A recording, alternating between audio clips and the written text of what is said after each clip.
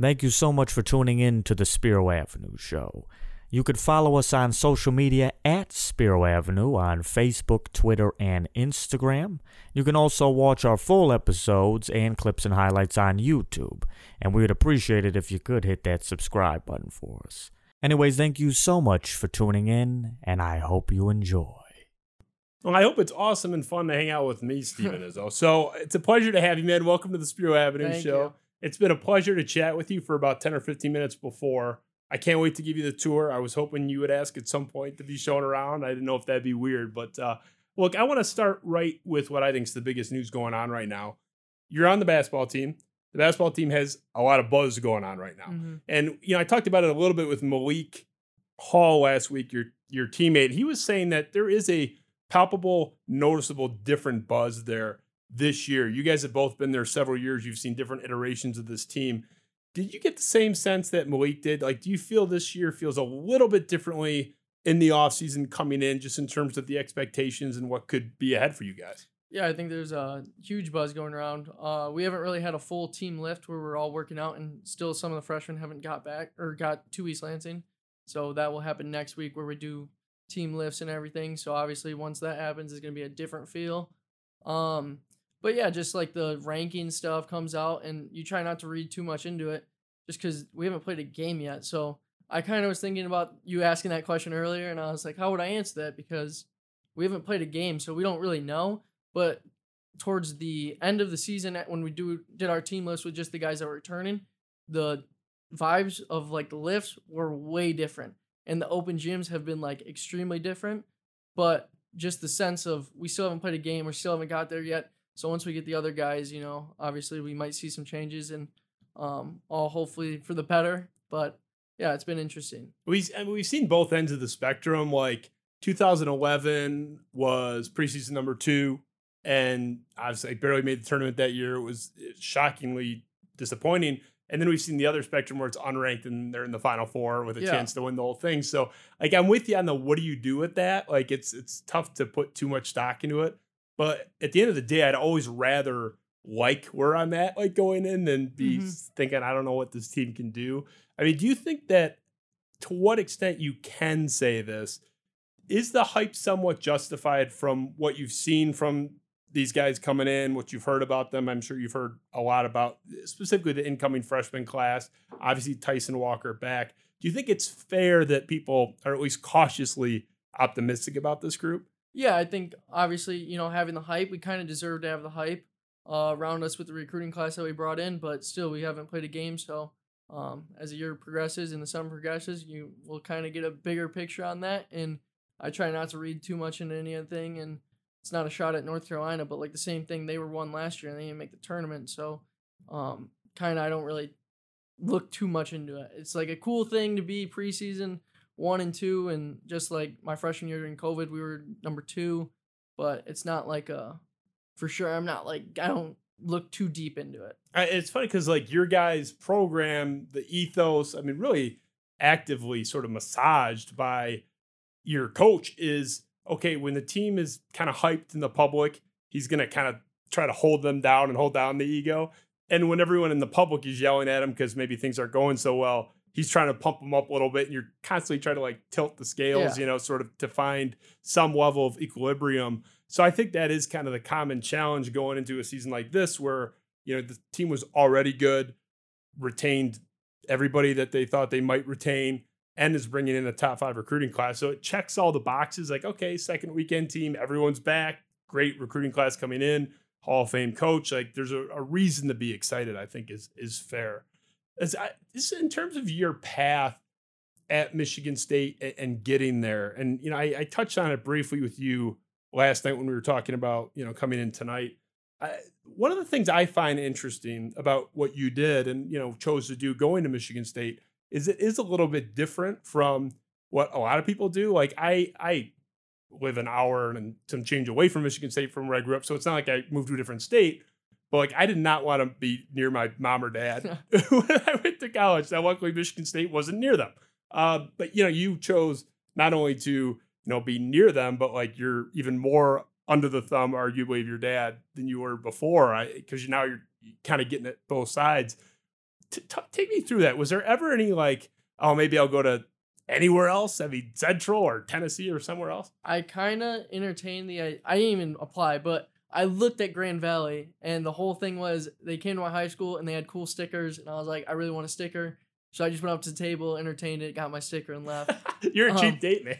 Like. And then Hope a little bit, but not really. I like the West Side, so I kind of looked at those two, but never really entertained either, or didn't apply to either of them either. So you were always kind of going green pretty much. Yeah. Was there ever a consideration of like, the pros and cons, or was it, because your family casts like a big shadow, like if I were you, I would stay. Like you did kind of what I would do in your specific situation. It's kind of apples to oranges, but so you never felt like tempted at all to get out from under. You're like, I'm riding with Michigan State. No, yeah, I always knew that I want to go to Michigan State. It's been my dream school since the day I was born. But yeah, just like the opportunity to go to college and be at a school that I kind of live in the same town. It was just I couldn't pass it up. Yeah, I don't really care who it is. Like Michigan State's the right choice. It's kind of what I said. Yeah. It's like I don't know. It's always the right choice. It's never a bad choice to go to Michigan State. And I think the great thing for your family is because we've seen that come up a few times with both your parents, and they've been on Big Ten Network talking about it, about sort of those gaps that you have as a parent. In particular, your dad's case, where your mom has this sort of outsized role when you're coming up, and now you're kind of catching up on some of those years. I mean, Ben, can you throw up the? We're gonna skip ahead a little because I want to address this now. The little excerpt, the two quote excerpt. So Graham Couch wrote a really good article covering you and your situation. I believe it was in January, and this was from his article in the LSJ.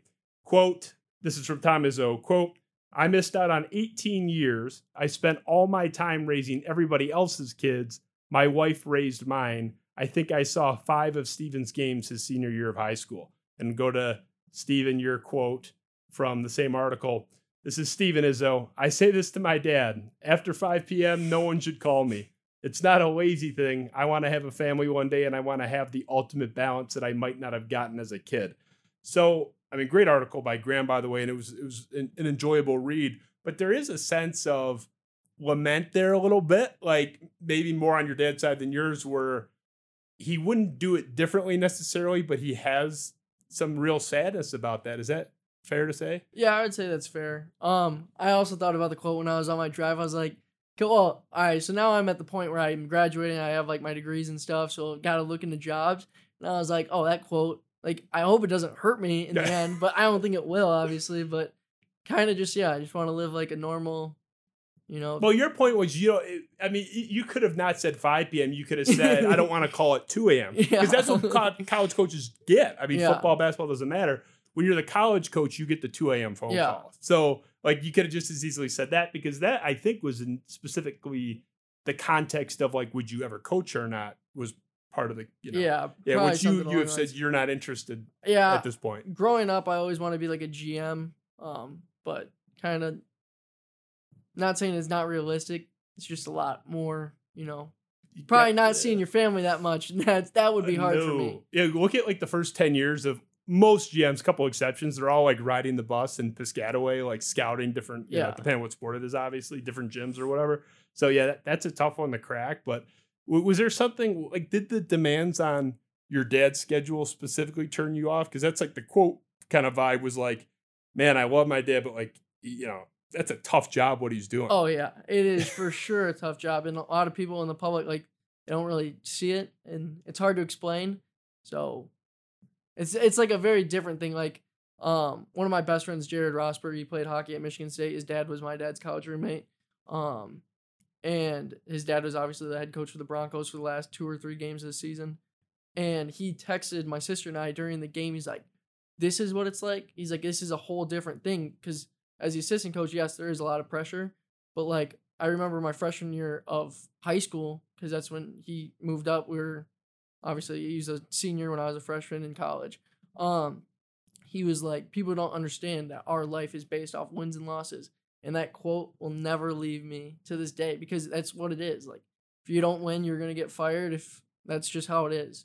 So people I don't think people really dissect that that's how the coaching world is. I in a don't know, way. like, about you specifically or, the rest of your family. I think Tom, his awareness of what's being said is pretty keen. I don't know if he's reading these newspaper articles or blogs himself or they're being brought to him or whatever. But like if I read something negative about him in a publication, like even if it's just, semi-critical, he'll be in like a press conference saying like, I know what you guys are worked up about. I mean, did you see like a tangible change in him where like even when you were there as a middle school or high school living in the house, like was he more tense if there were 2 losses in a row or something? Like does he wear that to where you could feel it? Yeah, definitely. If there was a loss, there was a little change, like not stress, but like yeah, just like a different attitude almost. I remember he's probably not gonna like this. I remember we lost a game to Iowa. I'm pretty sure it was at Iowa, or I know it was at Iowa. I think it was Iowa though. And he came home, and I had a Segway, and I was riding on the Segway. And when he came home, I was like happy because I was a young kid riding on a Segway. Phone, Xbox, and Segway all taken away just for having fun. Just because you're out there It playing? didn't last that long. It was like a 2-day thing, but I just remember it happened, and I was like, that was crazy. Oh yeah, that is rough. We got to deep dive into that. But that's stuff. like the one thing. That's like the only time I ever remember like anything really being. I probably did some other stuff or talked back, but I do remember those things getting taken away for kind of just being a little too joyful after a game, or I probably was talking back. Yeah, probably. Yeah, like his side of the story. Yeah, I mean, I don't know. Like, I think that's kind of human, though. I don't think that's really unique to your situation, your family situation. Mhm. Like, who is it? Like, I mean, I'm not even involved with Michigan State athletics officially directly, and like my kids probably think I'm shorter with them. Like, if State has a bad loss or something, so like I think that's kind of common. But it is interesting, like to be so tied to. My wife can tease me and say like, why do you care so much? It's a game. But like in your guys' case, it actually is your livelihood. So Yeah. it's like me having a bad day at work. Yeah, where that's what I was just going to hit on. I was going to say, Yeah. it's like people having bad days at work. They come home, they might be a little snippy or just be short, like with their family. So it's all normal. The thing that's fascinating too, and this I've hammered this like 1,000 times publicly, is in your guys' situation and Tom Izzo's situation, you already have the Hall of Fame box checked. You already have the championship box checked. You have all the conference stuff checked. You have every school record in the book.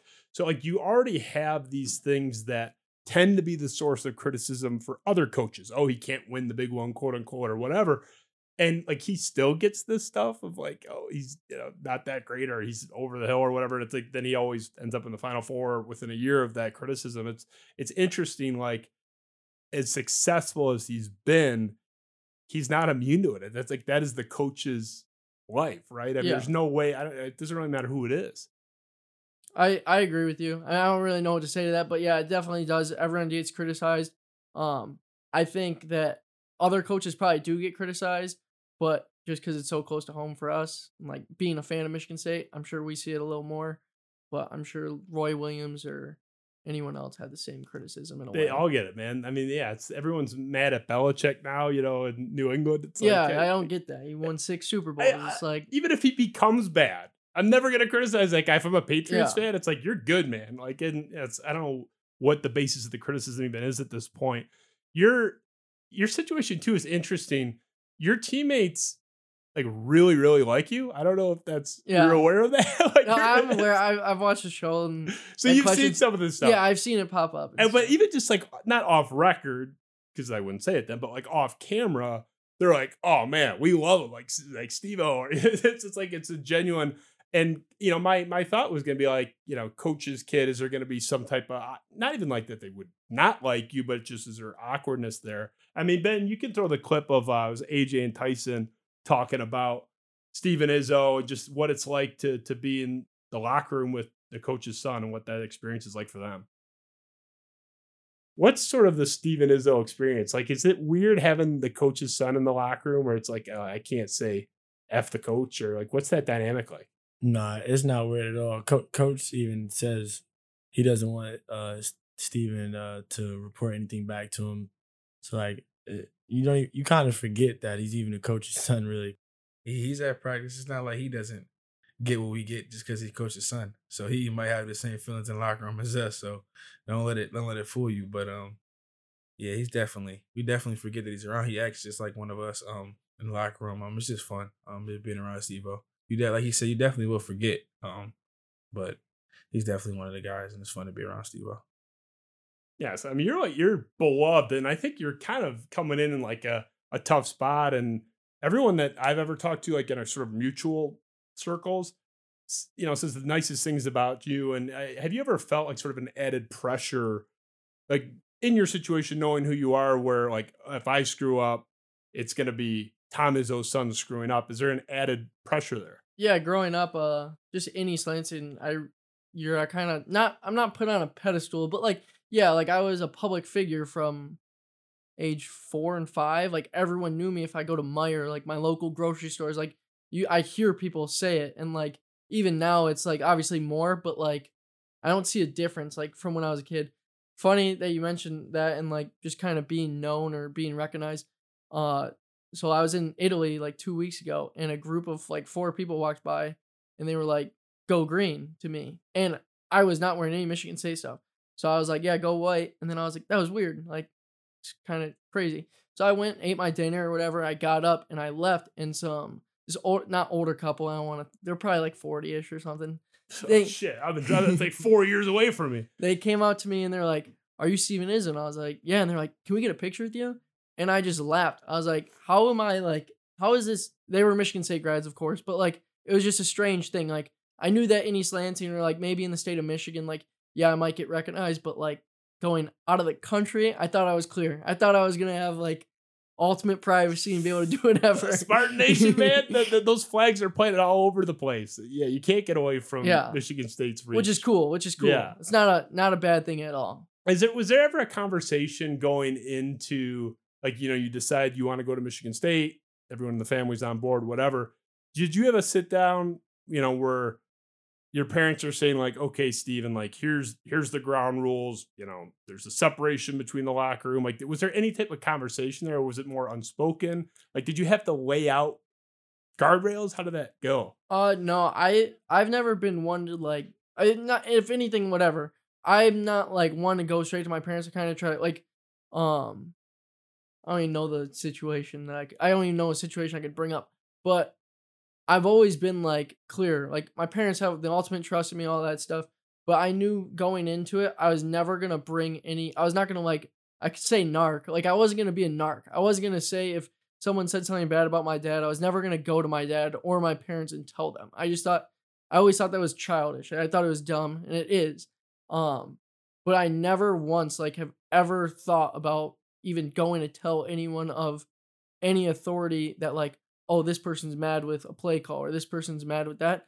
But also, we have like an amazing team. We don't have those problems. So, and everything's open. Like my dad's door's open. So if anyone did have the problem, they can go right to him. Like, so there's never been an issue with that. And those guys saying that like I'm not the coach's kid or I don't come off as a coach's kid, I completely agree with that. I want to know what it looks like if I was in their shoes and I could just have like a clone of myself, because I think that no one would have any clue just by the way I act in the locker room, or their frustrations are my frustrations because we're doing the same thing. So I've never gave off any like, oh, don't say that, like anything like that. But I do try to keep like everyone's kind of head level. Not that anyone has any problems, but like if someone is annoyed, I try to be the positive influence on that and be like, hey, this is what's going on. And then, just sometimes when things get chippy on the bench, like be the mediator and try to talk to guys and calm down and, put it all aside because we have the same goal of winning. So whatever it does to win. And then, you kind of touched on it, but like the need for kind of bitching about the coach behind his back is kind of out the window, because the whole spirit and nature and basis of this program is a healthy confrontation, like a family arguing. That's like players, coaches, everybody says that. We all see it. Like players can go right up to the coaches and yell at them, like in this program, and it's in a polite way. It's not in like a jerk way. It's like, sometimes it might come off that way, but it's in the moment. And then right when the game's over, we win, we lose, whatever. Emotions are cool. They're like, you would have no clue that anyone argued or was upset. Even when people leave, like transfer out, I still never hear bad stuff about, oh, I hated Michigan State, or I hated my coach, or I hated my assistant coach, or whatever. There's sort of a reverence and respect even out the door. It may just be like a Pierre Brooks playing time situation, something more along those lines. I'm not saying it hasn't happened. I've never heard of a guy leaving Michigan State because like F that coach. Like I haven't heard that. It seems to be a pretty healthy relationship, like with the players, and to the extent that the confrontation is there, it's sort of mutual and embraced. And players have been on record about this 100 times, before, and it's just not that big of a deal. So we are going to touch on that component a little bit. I have it like the special segment. I told you a little bit about it before, but I called it Tom Izzo Mythbusters because I think you're uniquely equipped because, I mean, you know him as well as anybody other than maybe your mom, and you're a player for him. So it's like you can kind of tackle these. So what I tried to compile what I thought were the 4 kind of biggest things that, I mean, not to go early here, but I think they're all BS, but they're out there, like the criticisms that you sort of commonly see with Tom Izzo. So the first one, which is might be the dumbest of any of them, truth or myth, Tom Izzo deliberately holds players back from the NBA for his own benefit. This is an actual criticism that he tells guys, like, don't go to the league, that they're actually ready. What do you make of that? We just have such good guys personally, like just great guys. So they're good enough to go to the NBA, but they want to grow. And I give credit to a lot of the guys. No one wants to be in the G League. So they'd rather just stay an extra year in college and be right in the pros. And that's why we don't really have that turnover where people are going and then they're in the G League for 4 years and then they go to the NBA. It's like they go to the NBA and they're not really leaving the NBA. So we don't really run into that issue like Bryn Forbes, NBA. Denzel, NBA. He's had some injuries, but still NBA. Miles went to the NBA. Jaren, NBA. No one, Gary Harris, no one spent time in the G League. So, I mean, maybe, but it's not like you're playing on the G League the whole time. So just that instance of guys that are going pro or have the ability to go pro kind of before they reach their senior year, they go and they come back to Michigan State for a reason of they want to just be a pro. They don't want to be a G League pro. They want to be an NBA pro. I was talking to Jack Ebling a long time ago about this, and I think we were talking about Jaren Jackson a couple years ago now, but he was saying that Tom goes like based on the feedback, like the NBA feedback, what he hears. If he's hearing like you're ready or you're going to be a first round pick, he basically says you got to go, and was trying to talk Miles Bridges into leaving. I don't know. Did you see Jaren Jackson's thing from this week? Yeah, where he came and told that story. No one had even heard that story that I am aware of. Maybe you knew it. But I got probably, but you never know. There's a lot of stuff my dad doesn't tell me. I don't know. But it's not only am I trying to convince someone not to leave, I'm actually telling them to leave when they're asking to stay. Ebling was like, Tom lets the feedback from the league dictate his advice, like basically without exception. Is that? Yeah, I think that the NBA advice, like he's kind of intertwined with all those GMs and stuff. And now we have 3 owners from Michigan State. So he gets very good feedback and he gives it to the guys. And if they want to take it, most of them listen. If they don't want to listen, then they end up going. But it's not that we've never had the problem of people that don't want to listen. It's very rare that occurs. So everything's been, the feedback has just been straight from the NBA. And then, guys make the decision from that. And usually it's to come back and kind of get another year in college, and then they go pro and kind of don't look back. I mean, of the 4, to me, that's like the dumbest of the 4. I can't believe that's a thing, but it's a thing. It's out there. It's very common. Moving on to the next one. This is the most common, I would argue. Tom Izzo is a bully and too hard on his players. Is that truth or myth in your mind? That is a huge myth. And I think that other podcasts and other videos of what players say or tweets that are in the past kind of back that up, that's a myth. And like you said, it's like a family. So yes, there's confrontations and other stuff that happens, but no one really looks into it right after the moment. It's pretty much done after a minute. Like the Gabe thing when he pulled the jersey when we were in the bubble or whatever, that like after halftime it was not a thing. Like no one really, and it wasn't even a thing at halftime. It was like, that's what Malik happened said for a minute, and then it's like because we had no clue. And so after the game, it was like, oh, that happened? All right. Like, we're all cool. It doesn't, like, we lost. Like, we're mad about us losing, but that had nothing to do with anything. Did you see Malik on the show last week? I did not. Yeah, he was honestly one of the best guests we've ever had, like athlete or otherwise. But he told the story. He broke down the whole thing.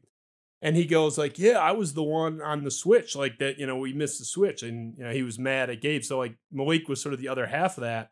And he said, I had no idea that there was any like controversy at all until after the game. And his phone was blowing up and everyone's like, oh, like, I guess there was a thing with Coach Gabe. Nobody cared. And that's whenever that does happen, you get like the Draymond, Denzel Valentine, everyone's like on Twitter being like, all right, like that's, like no one cares about this stuff outside of the walls. It's just fascinating. Like if we don't care, maybe like leave us alone is my position, but I don't get it. Moving on. Okay. These are all dumb, but whatever. We're doing it. Tom Izzo has not won a title since 2000 and is thus overrated. That's a very common, it's been 23 years since he won one. Like, that's a commonly cited demerit.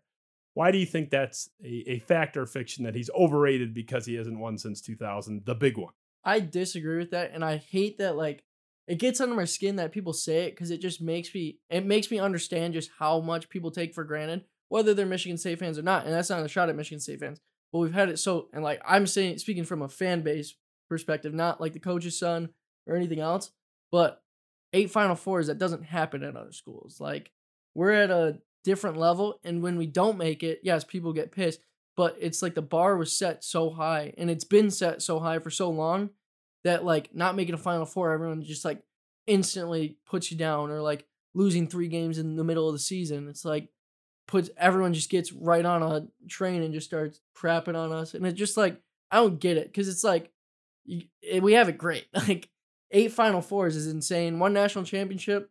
That's still good. That's better than probably most schools that other people are cheering for, other than like Villanova, Duke, or North Carolina.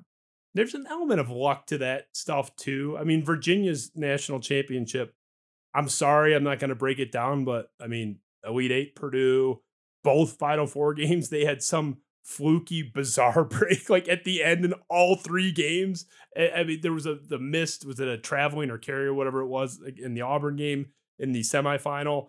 Like, you guys have sort of been the opposite of that. Like the 2009 team wins a national title probably 3 or 4 out of 5 years, like with that group and how that team came in, and they beat 3, or they played 3 1 seeds in a row. They beat 2 of them, played a defending national championship, Kansas, but there was a North Carolina buzzsaw waiting. Yeah. Kalen Lucas the next year, you lost your best player and lost by basically 1 point because Lucius had to intentionally miss the free throw at the end in the semifinal. So it's like, if Lucas doesn't get hurt, or if you're not playing one of the best 10, teams of the last 100 years. Yeah. They have he might have 3 guys. You can have 3 NBA guys. So yeah. I was about to say, like, with that team, like, you could argue that 2019 we'd win a national championship with, but just as long as we don't play North Carolina in the championship. Just like, obviously we're really good. They were unbelievably good with their roster. So it's just, a lot of it is the matchup and the draw. And, that's what Malik was saying last week. That's why the Kansas State loss hurt, because you guys are, according to him, I don't know, this is what he said, like, you guys are very aware of how brackets are and like kind of what the path looks like for you, more aware than I would have even guessed, like, as a fan.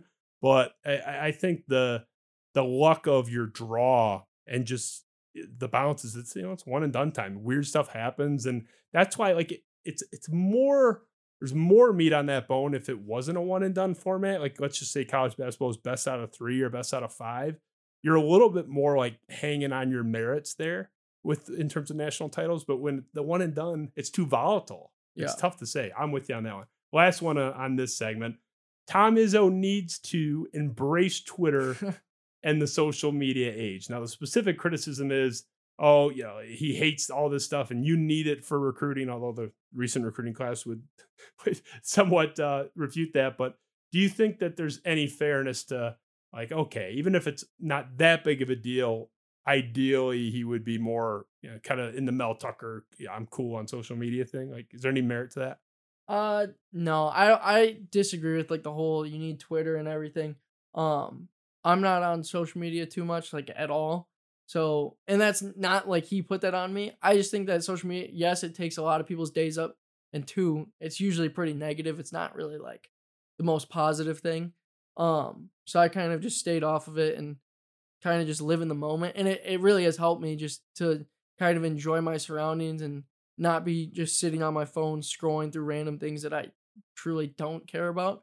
But I just disagree with like the whole you need Twitter or you need followers or you need to look cool for like the recruiting. I think that it does help in some cases, but like Twitter is good if you're trying to connect with your players and constantly see what they are doing. But if you are not into that and you're getting recruits, then it just doesn't. I don't know.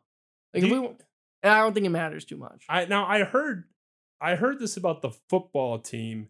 I had no idea if this is a thing for the basketball team, and I don't even know if it's true about the football team. But I trust the person who told it to me, and I don't even remember the name of the program or something. But someone I trust told me the football team has a specific program that is out there that you can use where they get like alerts and they can manually enter like everyone on the team, and they can get like alerts if there's anything that like might be problematic. And there's some false alarms where it's like, oh, that wasn't a big deal or whatever.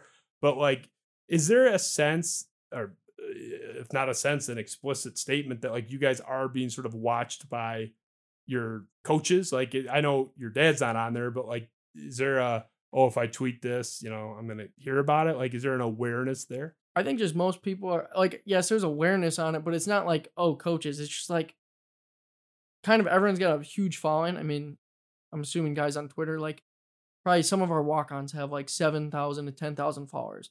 So like, yeah, there's probably an awareness of like, hey, let's not do something dumb or let's not post something dumb. And I think just everyone at Michigan State in general knows kind of how to operate themselves and not say something controversial or, hit on something that they shouldn't, that's going to spark outrage and kind of just go about their day protected. But I do think, yes, that is a very nice feature. I don't know about it, but if it is true, that's what I heard. Yeah. I'm sure it's a great feature for protecting athletes and the school and whatever from anything. But yeah, I just think Twitter, like you see a lot of tweets. I think that it could spark a lot of problems. Like tweet something dumb back in 2004 or whenever, and it comes back now. It's just like, all right, well, that sucks. And it's like you were like 12 years old. So it's like 12 years old. And yeah, it's like, it's usually like some kind of like dorky white kid tweeting out rap lyrics. It's like usually what's tripping these people up, I feel like. But yeah, I mean, it is perilous, man. It's dangerous out there. And it's like, I do see the value in it though, too. I was talking, I honestly, I can't even remember if this was on camera or off, with Keon Coleman since left, just, about the value he's seen in it. And, his NIL money that he was getting before he left was from social media stuff. And he's like, if I wasn't on social media, I wouldn't have any of it. He goes like, all of it is 1 degree of separation away from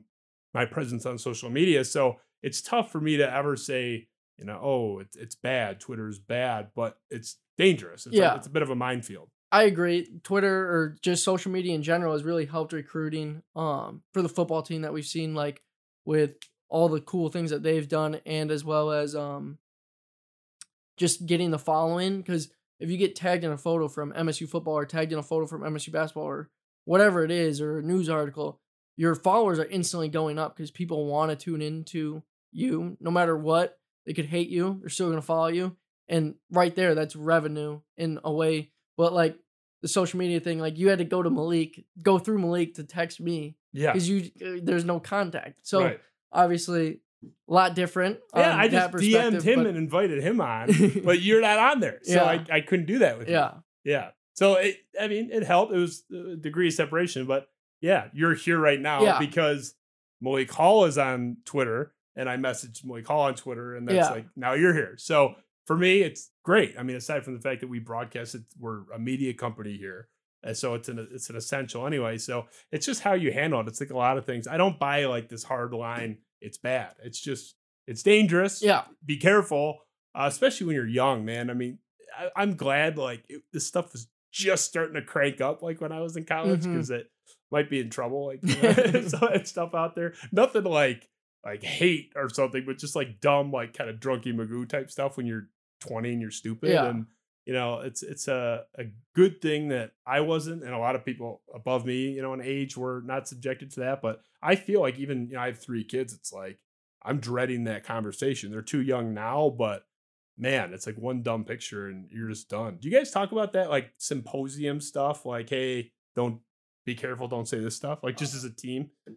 Not really. Don't say anything. We don't really talk about that. I think guys just have like a clue of like, oh yeah, that like let's not post a funny thing or like not funny thing, but if like something happens and like it's us just like messing around or something dumb, like guy swears you probably shouldn't put that out there. And then, like swearing's not the issue. It's just more of like just have a very clean slate. And you can lose a job from just liking the wrong thing. We just saw it at Michigan with Shemi Shembeck, where I don't know if you even were aware of that, but yeah, he had liked, and I'm not going to ask you to comment on Michigan stuff because that's bad for both of us and you especially potentially. But yeah, he lost his job. He had it for 7 minutes, but he liked some pretty deplorable stuff and he's gone. And the difference is he's a 53-year-old man, not a college kid. So there's a little less like leash there, but yeah, it's scary stuff. I respectfully not even disagree with the basketball programs and your dad's like anti-stance. I think he doesn't see the value in it maybe as much as others do. Like he sees all the bad, but in his defense, I've heard, not going to tell which player told me, but I've heard that like guys over the years have been in his office, like distraught over harassment they're getting on Twitter. So it's like, I kind of don't blame him for being like, what is this shit? We get this out of here. Yeah, there's positive stuff, there's negative stuff, but I think that the negative stuff obviously outweighs the positive. Like if someone says you're so good, that's like, oh yeah, that's like, what do you call it? Dopamine. Like, yeah, that's great. Yeah. Then someone's like, you suck. It's like, wow, that hit me for like another day. That wasn't like a 5-minute, like I feel really good. That was like, oh, that sucks. Like, and obviously take it with a grain of salt because it doesn't really matter. But nobody got this more, and I talked about it repeatedly on this show. Nobody got this crap more than AJ Hogard in the past year, and his body language and people, his bad attitude stuff. And I brought it like right to him on the show and was asking him about it, and like he seemed to be keenly aware of like what was out there. He's kind of like he's hard nosed. He doesn't really care, but it does affect guys. Like it does affect guys in different ways, and people are dicks, man. I don't. It's like it is a tough spot. So I do understand sort of the flip side of it. So speaking of Keon, did you see that thing this week from Keon about the sentence at Michigan State? His 2-year sentence. I think I saw a clip of it today or something. Yeah, I don't know. Ben, do you have that? This is a kind of a brief aside, but you have the Keon clip. My people, my brother knew, man. I told him, I'm going to go do my 2-year. I'll be Joseph. I'm going to do my 2-year sentence up there, and I'm going to come back down south for my last shit to tear that shit up. I'm going to go do what I need to do up there, become the person I need to become, learn what I need to learn. I belong down south. Yeah.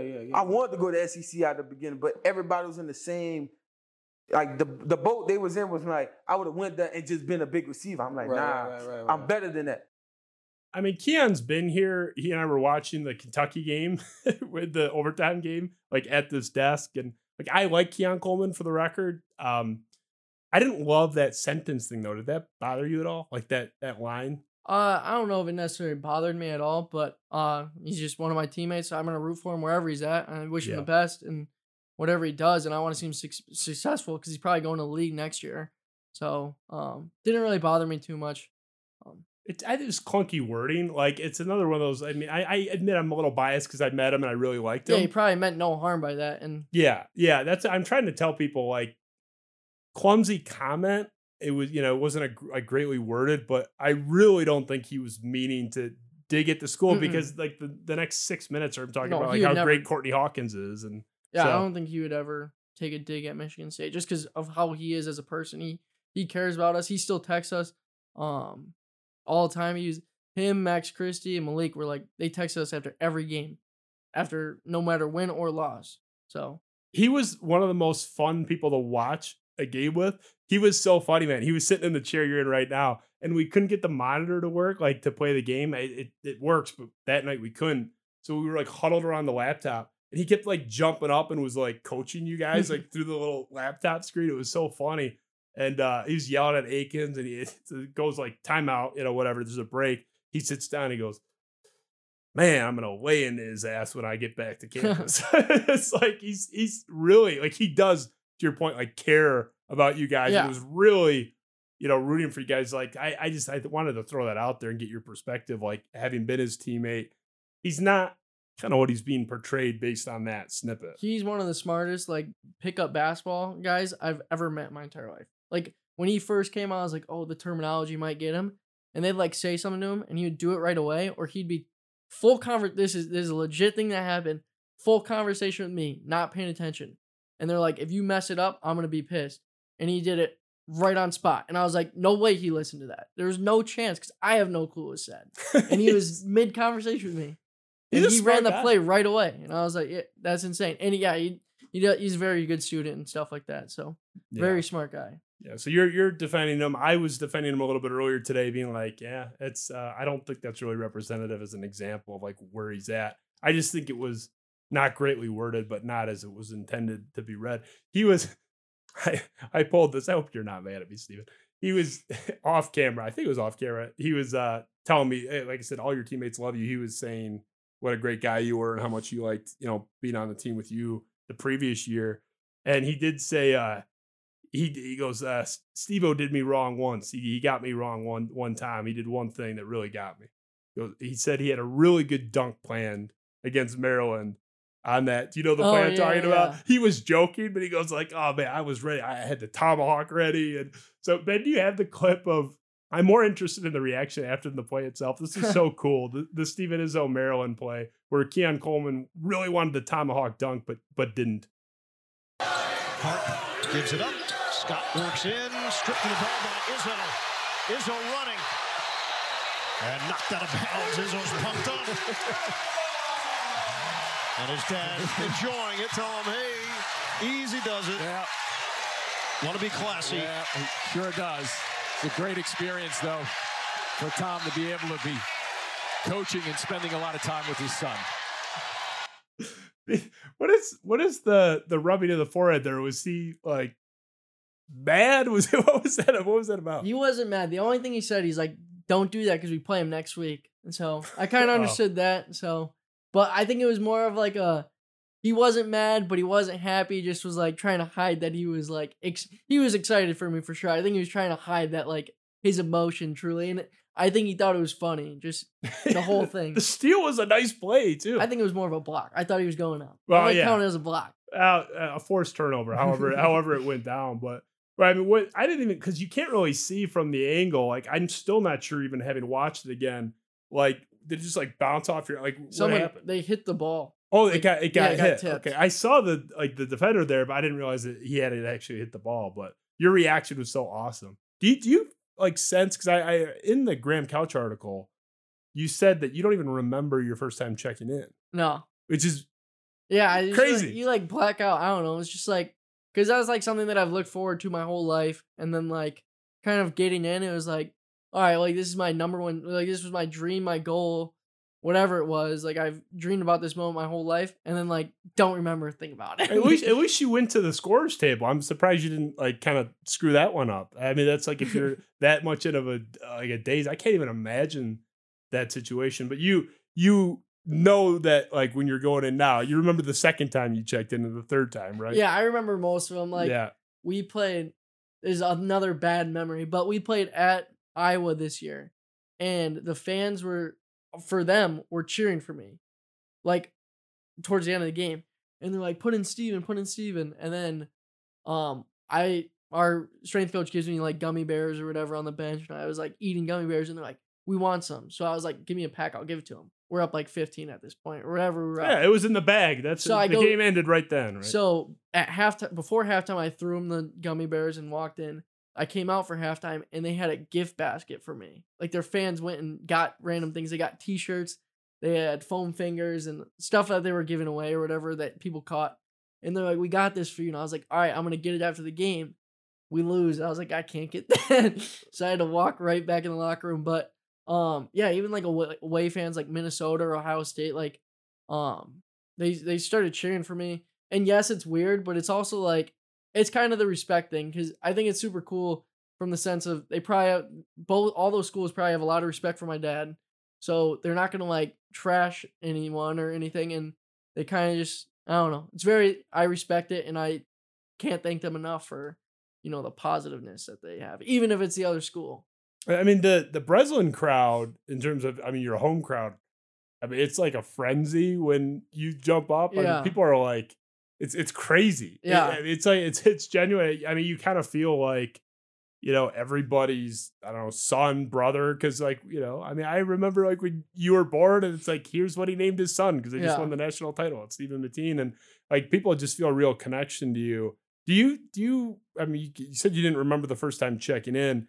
Are you aware of the sort of hubbub and buzz, like when you're standing up at Breslin specifically? Like, do you hear that in the moment? Yeah, I hear it in the moment, and it doesn't embarrass me, but it's like one of those things where it's like, all right, like let's tone it down, but it's also like very cool. And obviously, probably 5 years from now when I'm graduated, I'm gonna wish that they were doing it still. But it's one of those things that it's definitely an amazing thing, and I'd rather have everyone like me than hate me. So I'll take it. You're universally beloved. I don't have that luxury, man. I'm a little more polarizing than Steven Izzo is. So you could have been done and had your senior day and been out of here.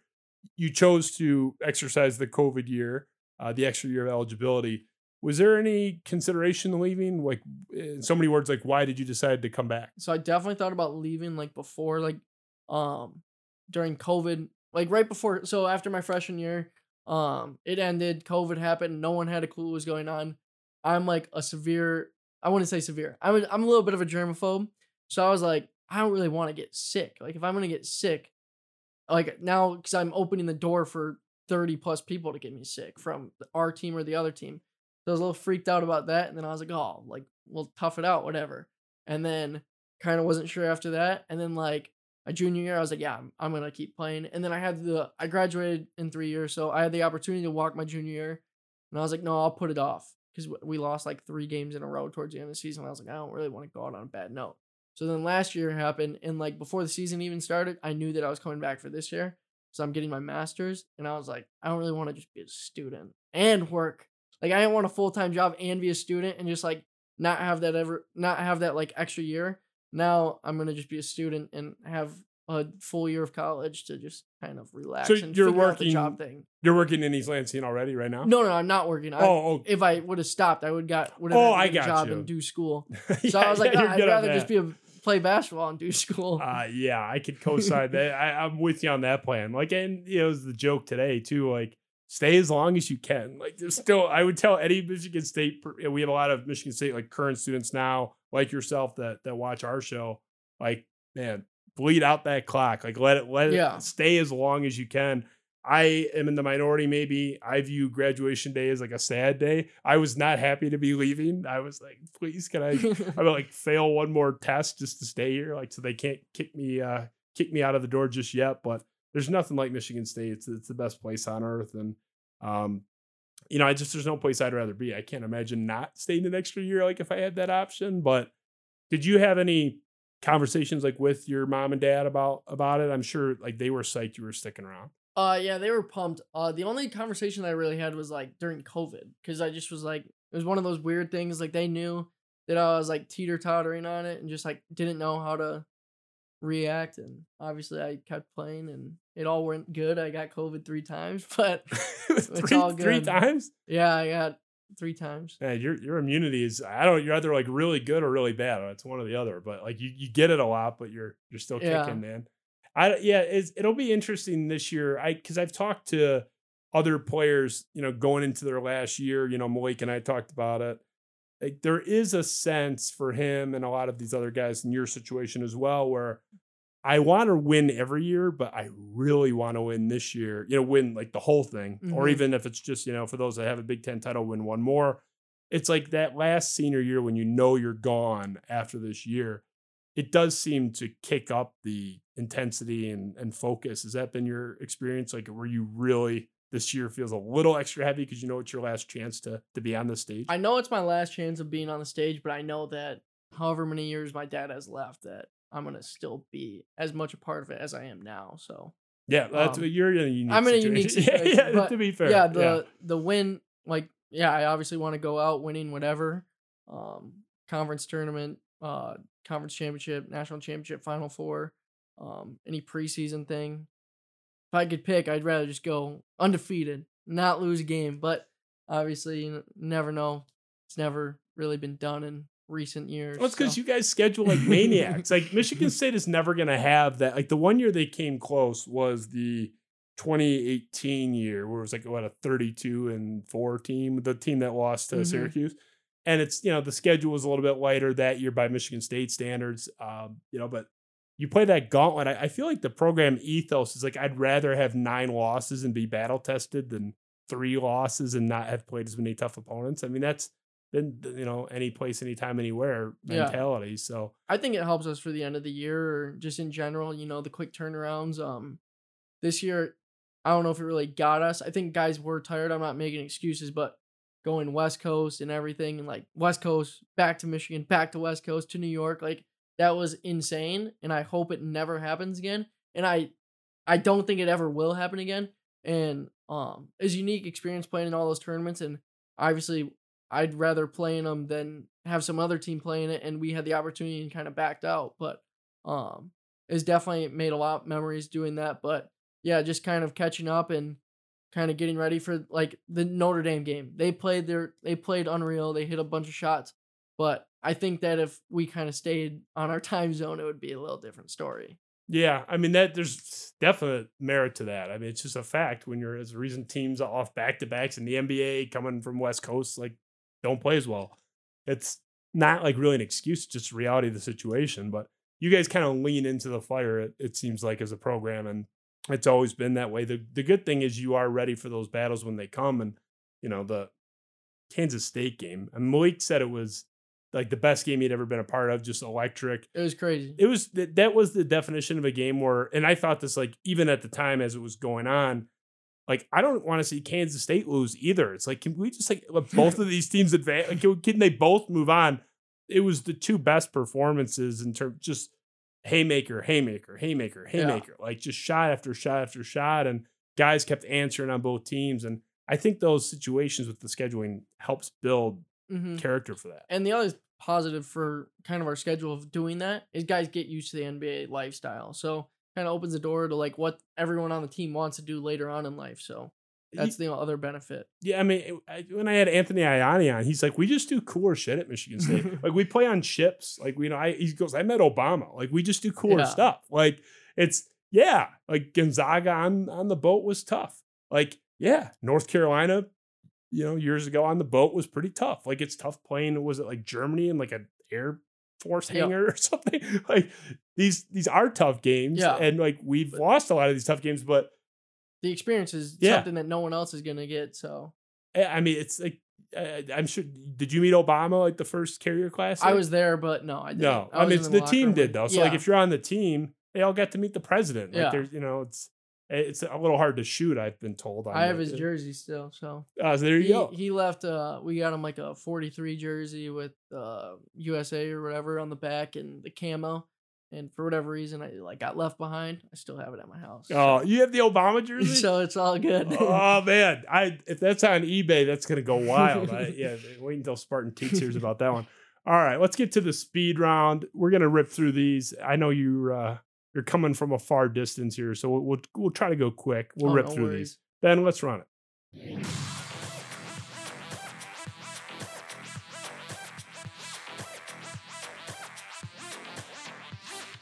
All right, I'm fascinated by this subject. It's come up many times. The Cleveland Flirtation. Now, you were blamed for the almost exit at the press conference announcing the return. Ben, play that clip really quick for context. This is Tom Izzo's press conference announcing I'm a Spartan for life in 2010 after the flirtation with Dan Gilbert and the Cleveland Cavaliers. And I know a lot of people would say, well, why would you want to leave? And I didn't. I didn't want to leave.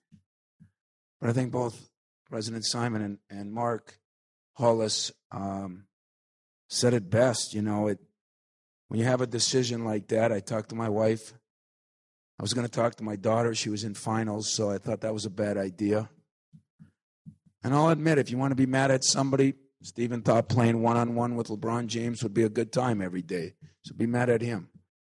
So I guess we should blame you that it dragged on a little bit. How old were you? Like 3 or something? I was not 3. No, like you were like 10, probably. I think I was 9. Yeah, 9 or 10. Yeah.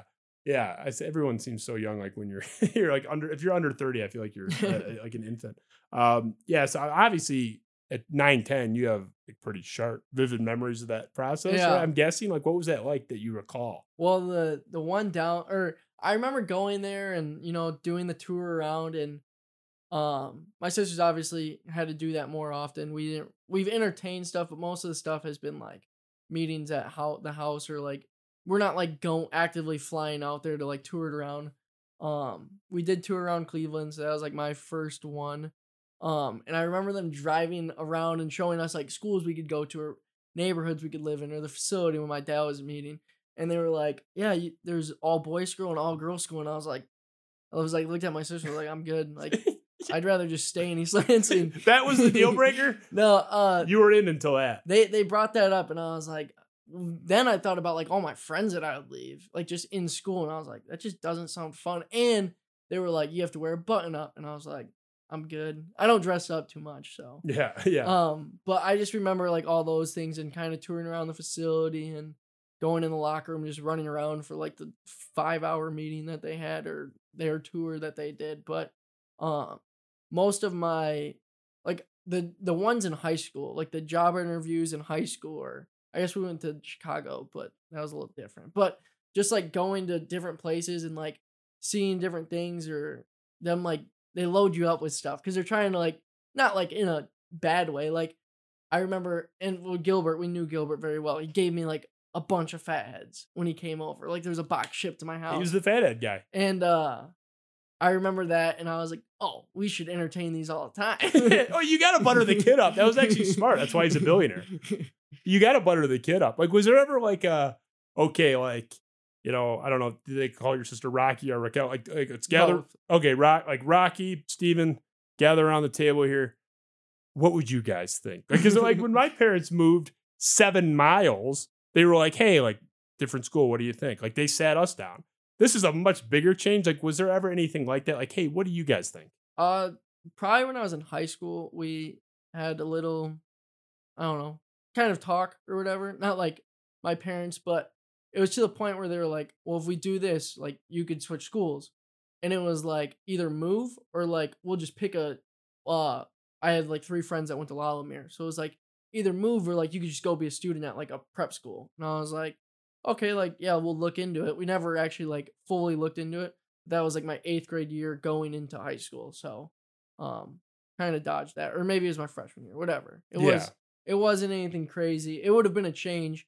But rather than like with the NBA lifestyle, like it could be a year and then like you're done and then you got to move. So it was like, why not? Let's not move us all out there. And then like, so that like there was another, you don't even have to name names, but there was another like NBA flirtation post Cavaliers. Not like super deep. It was a little bit of a flirtation, but it wasn't like super deep that we were like, oh, we're going. It was probably more entertained, but it was still like, always take the phone call. Yeah.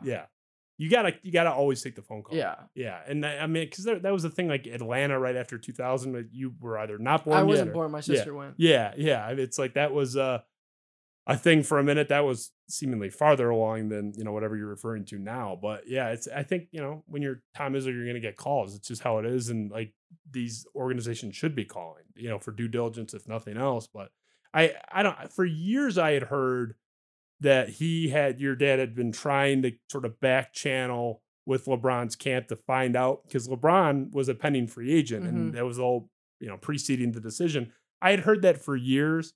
I talked about it a little bit that I had heard it, but I couldn't report it. But then he kind of like just admitted that in that Graham Bensinger interview this year, where he was like, yeah, like there were some conversations. I mean, I'm paraphrasing, but he basically admitted that, not saying he definitively would have left, but I think the chances increased if LeBron had been coming back. I would lean towards he probably would have left. I don't know. You'd have to be crazy to blame him. Like if LeBron James re-signed for, I think if you were staying with the same team at the time, the max extension was 7 years. It's since been reduced to 4 or 5. But what's your take? I mean, do you think he's off to Cleveland if LeBron's there? No, I think you have a fair judgment. Obviously, I don't know. I know he loves this place and he loves Michigan State with everything in him, and he wants to be here. Obviously, kind of coaching. I'll say the second best player to ever live. I'll still stay with MJ, but I think the opportunity of having that's not something that's like given every day. So, that's a job you probably keep. Well, maybe. No NBA coaches stay. Yeah, I mean, LeBron is actually the opposite. That's why I said maybe you stay. He would have been out of there in 2 years, like everybody. I mean, nobody lasts. I mean, that's at what point is it like a LeBron thing? As great as he is, it's like, I mean, talk about coach killer. So moving on, somewhat related. I'm calling it the Steven Izzo theory. It's been brought up on my show multiple times in terms of the Tom Izzo career timeline. The theory has been out there for 3-4 years at least, really from when you came in, but heat it up. The theory goes, Tom Izzo will stay as long as Steven's here. And when you decided to come to Michigan State and be on the team, there were a lot of people, I was one of them, saying, good. Like, that's at least 4 years. They sent me the tweet that you tweeted out. Or I've seen the tweet that you tweeted out. Wait, which one? I've tweeted a lot. Well, it was like one along the lines of like, oh, we got him for 5 more years. Or it was like the perfect walkout or something that was said. Yeah, so so I'm busted. But I told you I said that. I was one of the big proponents of it, but I can't even take credit for the theory. Like, I heard it somewhere else. I can't even remember, but I kind of bought into it. Now, you have only 1 year left. Mm-hmm. You're already like a year longer than you really needed to be here as on the team as a player. Like, I don't think this is his last year, so that would kind of debunk the Steven Izzo theory. What's your take on this? I think if you're writing a movie, you do it that way, but I don't know how many years he's got left. I don't know. Obviously, he says he's kind of like a new age or whatever, and obviously can't really comment on recruiting, but our recruiting's going pretty well, I'd say. So yeah. And he still loves it. So when he stops loving it, it'll be done. But I don't see that love kind of running out anytime soon or anytime in the near future. But who knows? I asked Malik about it too, like on the show, and he said I can't even picture him retired. Like, if he doesn't. Oh yeah, no, he's not gonna. He might retire from coaching, but he's doing something else. He said, because he said, I mean, I'm paraphrasing a little bit, but Malik was on the show. He said, yeah, I can't picture Tom Izzo waking up in the morning and not like immediately going and doing critical basketball stuff. Yeah, I think he'll get a job in something, but if he's done coaching, if that's like too much stress or whatever, but I don't see him kind of done. Like, I don't know. It's never really pertained, and obviously something can happen tomorrow and he's like, oh, like I'm getting tired, but he still enjoys it. He still likes recruiting. He still likes doing all that stuff. So, who knows how much time he's got. I just hope the portal stuff and NIL stuff doesn't wear him out, because that's like Roy Williams kind of denied it. I mean, I got my MBA from UNC, so UNC is kind of like my baby stepsister school, but everyone in Chapel Hill was like, yeah, Roy left because of the NIL and portal stuff. Like, he just didn't, I'm not going to recruit my own players every year kind of thing. He was already going to be gone like in a couple years. So it wasn't like he ended 10 years earlier than he would have, but that was like the final, like, okay, I was going to do 2 more. Now I'm out. Like, that'd be my only concern with him. Although I don't think he's on the doorstep of it, but it's whenever it is, it's going to be too soon, I think, for Michigan State people. And that's the thing. Like, even the state people that criticize, the program in any way, whether it's your dad or just the program generally in that large, it is a definition to be careful what you wish for. Because you said it, like, other schools don't have what we have. And there's only 3 or 4 that you would put, like, in my lifetime. Like, I would definitely rather be a Tar Heel just in terms of, hardware. Like, we're way up there. So yeah, I hope, I was a big fan of the Steven Izzo theory, because at the time I'm like, I don't know, this is a guaranteed like 4 or 5 more years.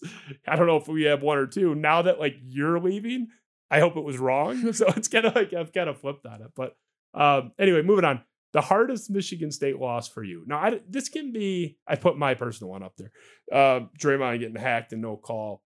And by the way, I always tell people, if you ever see Tom Izzo out and about, like just at the grocery store or whatever, just go up to him and ask him if Gordon Hayward hacked Draymond. He automatic. He'll confirm that it was a bad missed call, and he's very funny. He'll give a funny response. So if you test me on it, I've tried it a couple of times. That was the worst one for me, 2010 Butler. Whether it was, as a player, student, kid growing up? Like, is there one that was, man, that sucked? I wish we could have that one back. So, no, every loss is the same to me. Like I said, it's like the win and lose. Like you get fired, you whatever, don't maintain a job. So every loss I take like very serious, and I'll push everyone away. Like I won't talk to you.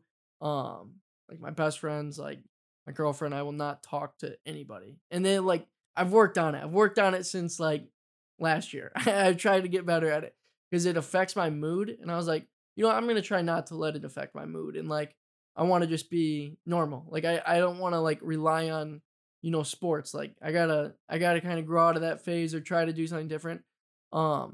But like a Michigan loss, pissed. Middle Tennessee State, I wouldn't say it's a fluke game. They shot very well. We shot very well as well. But that game, I think I had more of an understanding.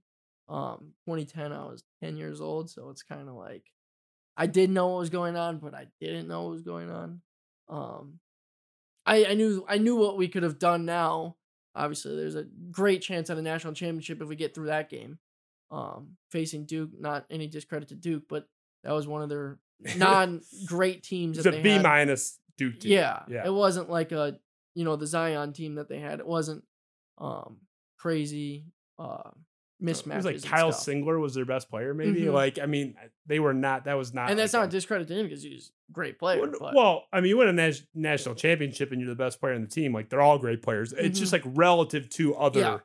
Other Duke players. We're grading on a curve. Yeah, So, like a very good, like best program of its generation curve. So as much as it pains me to say that, but so yeah. With that said, so you're kind of putting that Middle Tennessee State, it's got to be top 5. That's it. It's definitely in your top 1 or 2. It sounds like. Yeah, just because just like that was a great team we had, and I remember we were like everyone picked us to win the national championship that year. Favorites in Vegas. Yeah, and I came to school and one of my teachers said something. It wasn't anything bad, but he said something that I was pissed. I was like, that's not cool. Like not anything bad. He's like, oh, it's weird to see you back so early. And I was like, oh, and that is bad. It wasn't even a mean comment. Like I love the teacher. Like we're still boys, but I was like, I wish you would have worded it a little better. Yeah, you can like the teacher all you want. That's like, come on, man. And he didn't mean it in a bad way at all. But yeah, well, it's like Keon Coleman didn't mean it in a bad way. But yeah, that's rough. Yeah, and that's another thing that's come up too. Like with not just you guys. Like Calipari talked about it when his one of his sons was growing up. Just like the weird comments at school and stuff. Like, have you dealt with that? Like even well intended. Like yeah, there's been a lot of not. Just like what do you call it? Like, I don't know, whatever. Like there were some Michigan fans at your high school, I'm guessing, even though Brandon Johns went to Michigan. I mean, yeah, I had Michigan fans, and I don't know. Everyone kind of, I was normal. No one like, it was like, yeah, that's his son, but it wasn't like, I grew up with all the kids, so it didn't really matter. Like private school, like everyone's kind of in the same boat. A lot of parents worked at the university, or a lot of kids I've known since not preschool, but like grade school, because everyone goes from all the connecting schools to the high school. So there was no like drama on that, or like I never was treated differently. I just was looked at as an equal, which was awesome. Growing up and going to high school and stuff like that. I would get stuff. People would say stuff like they would try to not trick me. Like I had a kid when I was in probably 5th or 6th grade. It was the Cleveland thing. People will say something and I'm like, oh, is that true? And I remember there was an instance where something happened and kids came up to me at school and they were like, oh my gosh, did you hear about this? And I was like, no, that's not true. Like that didn't happen or whatever. And that was brought up in that press conference that we played the clip from, not in that clip, but I think Tom mentioned that something about like, I got my kid coming up to me, asking me questions and from the message board stuff. And yeah. So, I guess I can say it matters, but it doesn't matter. So in like, I think I was in 4th or 5th grade. The Derek Nix thing happened and I was in school and some kid was like, yeah, did you hear about Derek Nix? And I was like, no, like what? And he like said it. And I was like, so pissed that someone would say something like, it was like, obviously it was a negative thing. I was like, don't say that. Like, that's not funny. And I remember my mom came and picked me up from school And it was one of those things where it was like, I went right to her. I was like sobbing in tears because Nix was like one of my favorite players. And he even says it in his press report that he wanted to apologize to me and all that other stuff. And I remember I went right to my mom and I asked her about it. And she's like, yeah, like something happened, but he wants to talk to you. And then obviously I talked to him later and he apologized to me and forgiven everything. But yeah, just like that happened. It wasn't traumatizing, but it wasn't like it was not an experience I ever wanted to happen. So kind of throughout school after that, if there was like someone could say like, oh, your dad took a different job, or occasional April Fools, like he got fired or retired, like I would get a notification or someone would be like, yeah, it's a joke. So if someone brings it up, like you're good. So I kind of was in the loop after that. So there was no other, but it was one kid and it wasn't anything bad. He just asked me if I knew about it. And I was like, no, I had no clue. And I thought he was lying. So it's like, that's more like playground gossip. So like I got bullied more than you did for Michigan State losses, but my Michigan fan friends were not so kind growing up, and most of them are still jerks now. It's like we all had good fun, but yeah, I mean, it's fascinating how that experience can bear out because you are a public figure and connected to a public figure, and like something like that. I don't know the kid, but he may have been completely innocuous and just asking like if you've heard about it, and it's like creating this devastating ripple. But that's what you're subjected to. It's the kids are kind of along for the ride, and that's something I think a lot of famous people have to weigh with their kids. It's like it's you're the son or daughter of a famous person. It's tough, and there's a lot of considerations there. We'll finish two more. Funniest Michigan State player. This could be a current teammate. It could be when you were 6 years old. Someone was funny. Like who's got like the funniest, best sense of humor of any player you've seen since you've been on planet Earth? Dan Chapman. Dan Chapman? Easily. Just was he like good one-liner or what's the? Just funny in general. So Dan obviously grew up in Okemos, and like I said, so his neighbors that were like my good friends, they were all older than me. They're all like my sister's age, in an area. So they're all friends with them.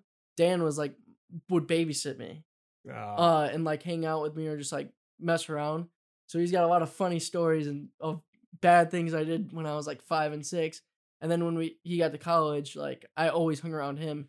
Just hilarious guy though. Funny guy. I've heard Jaren Jackson was really funny. That's like what I've been told from people, but I've never met Jaren. So. Yeah, it's one of those things where I was like old enough to like hang out with those guys, and I did hang out with them a little bit, but it was also like I tried to stay. I didn't want to be like that coach's kid that was annoying. Yeah. So like, cause like Jaren, I'm like 2 months age difference. So yeah. Or I think something along those lines. So I was like always those guys' age. And I was like kind of like the teeter-totter of like, yeah, he's cool enough to hang out with college kids, but he's also still like in a senior or whatever. So, right. But yeah, Dan Chapman's probably like the funniest guy. All right. We'll call Dan and have him lay some of his shit on us. All right. Last one. I always ask guys this. This is like my favorite pet question. So your MSU player bodyguard, for this one, I want you to do a current teammate. You're, Steven Izzo, you're going out to the club if that's your thing. Let's pretend it is. And you got some ruffians running around and they're causing you problems. Like, who do you want? AJ.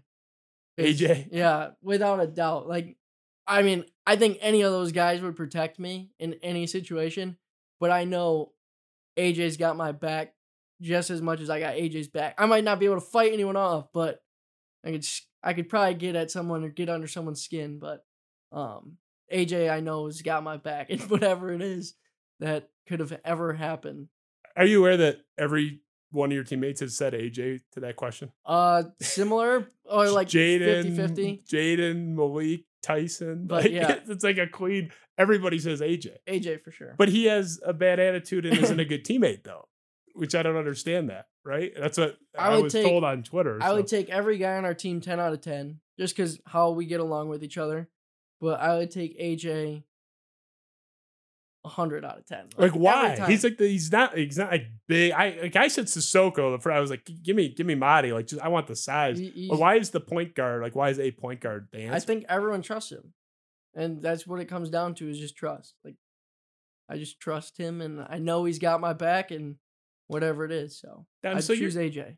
Are you aware of like the criticism that he received like throughout the year about like the body language stuff? And yeah, I'm aware of the criticism, and AJ's one of those guys where obviously he came in when I was a sophomore, so and I kind of took like the upperclassman role a little bit.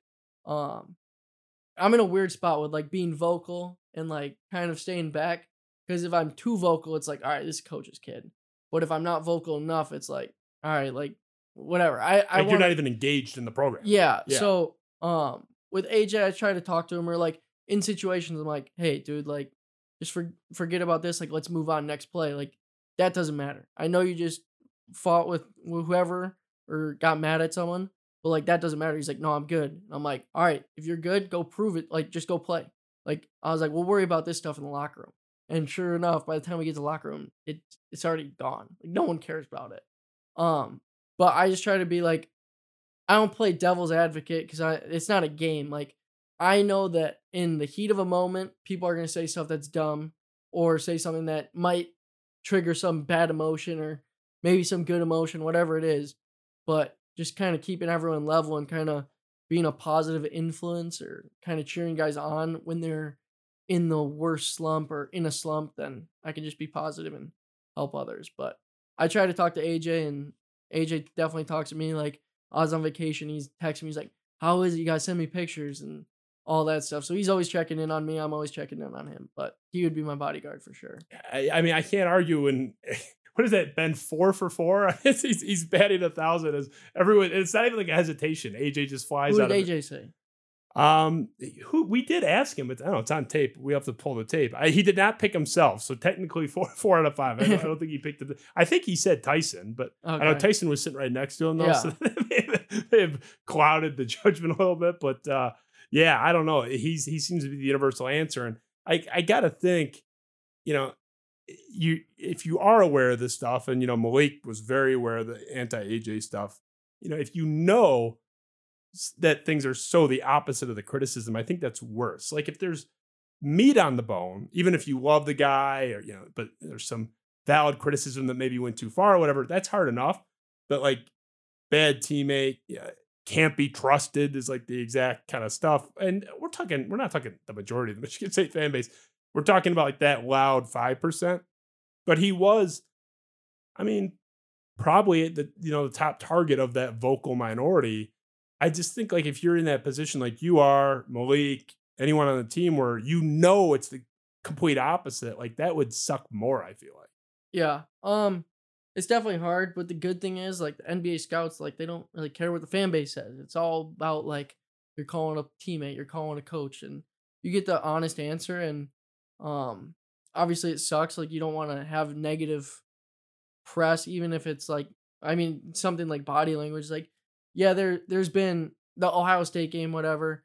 Something happened on the bench, and was it handled the best on either side? No, but like, we moved on. It was all good. It wasn't the end of the world. Like, everyone treated it like it was the worst thing to ever happen. And by the time we got back to the hotel, it was like 10 minutes, and it was like good. But obviously everything's a learning curve and kind of taking the growth and maturity. But I also think that, yes, we're blessed with we've had great point guards at Michigan State, and everyone's kind of got a different thing.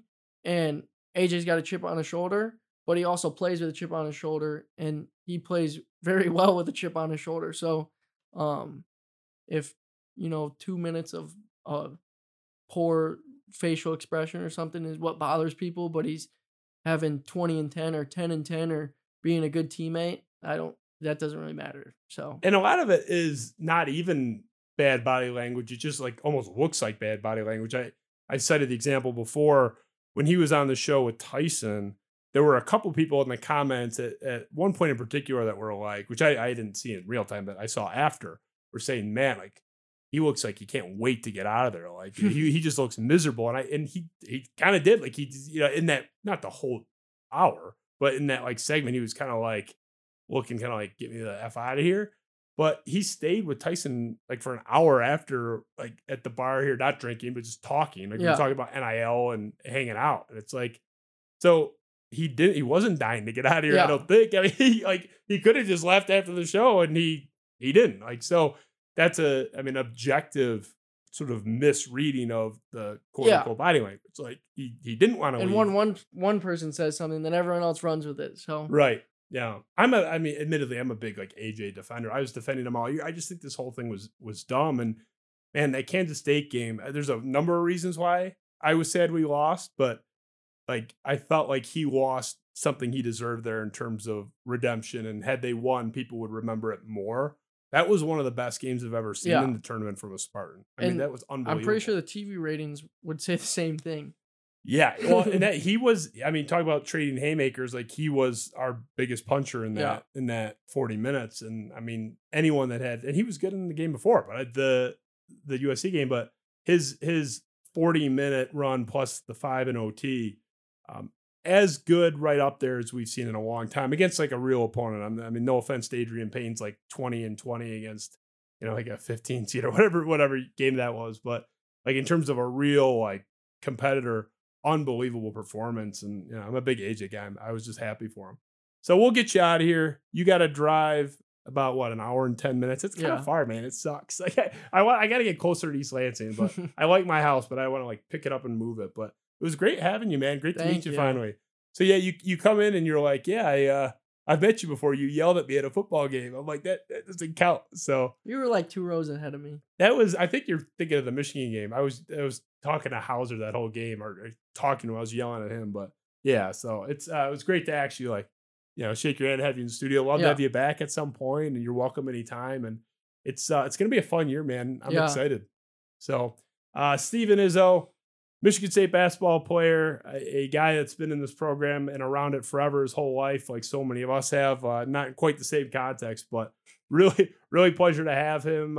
Real pleasure to have him here, and just looking forward to what's going on with this program. I am as excited as I've been since going into what ended up being COVID year. So I don't think there's a pandemic that's going to wipe us out again. Knock on wood. I'm excited. Ben, I'm excited for you. Great job by you as always. Eric, love you too. Spiro Avenue Show, Justin Spiro. We'll see you next time. Thanks.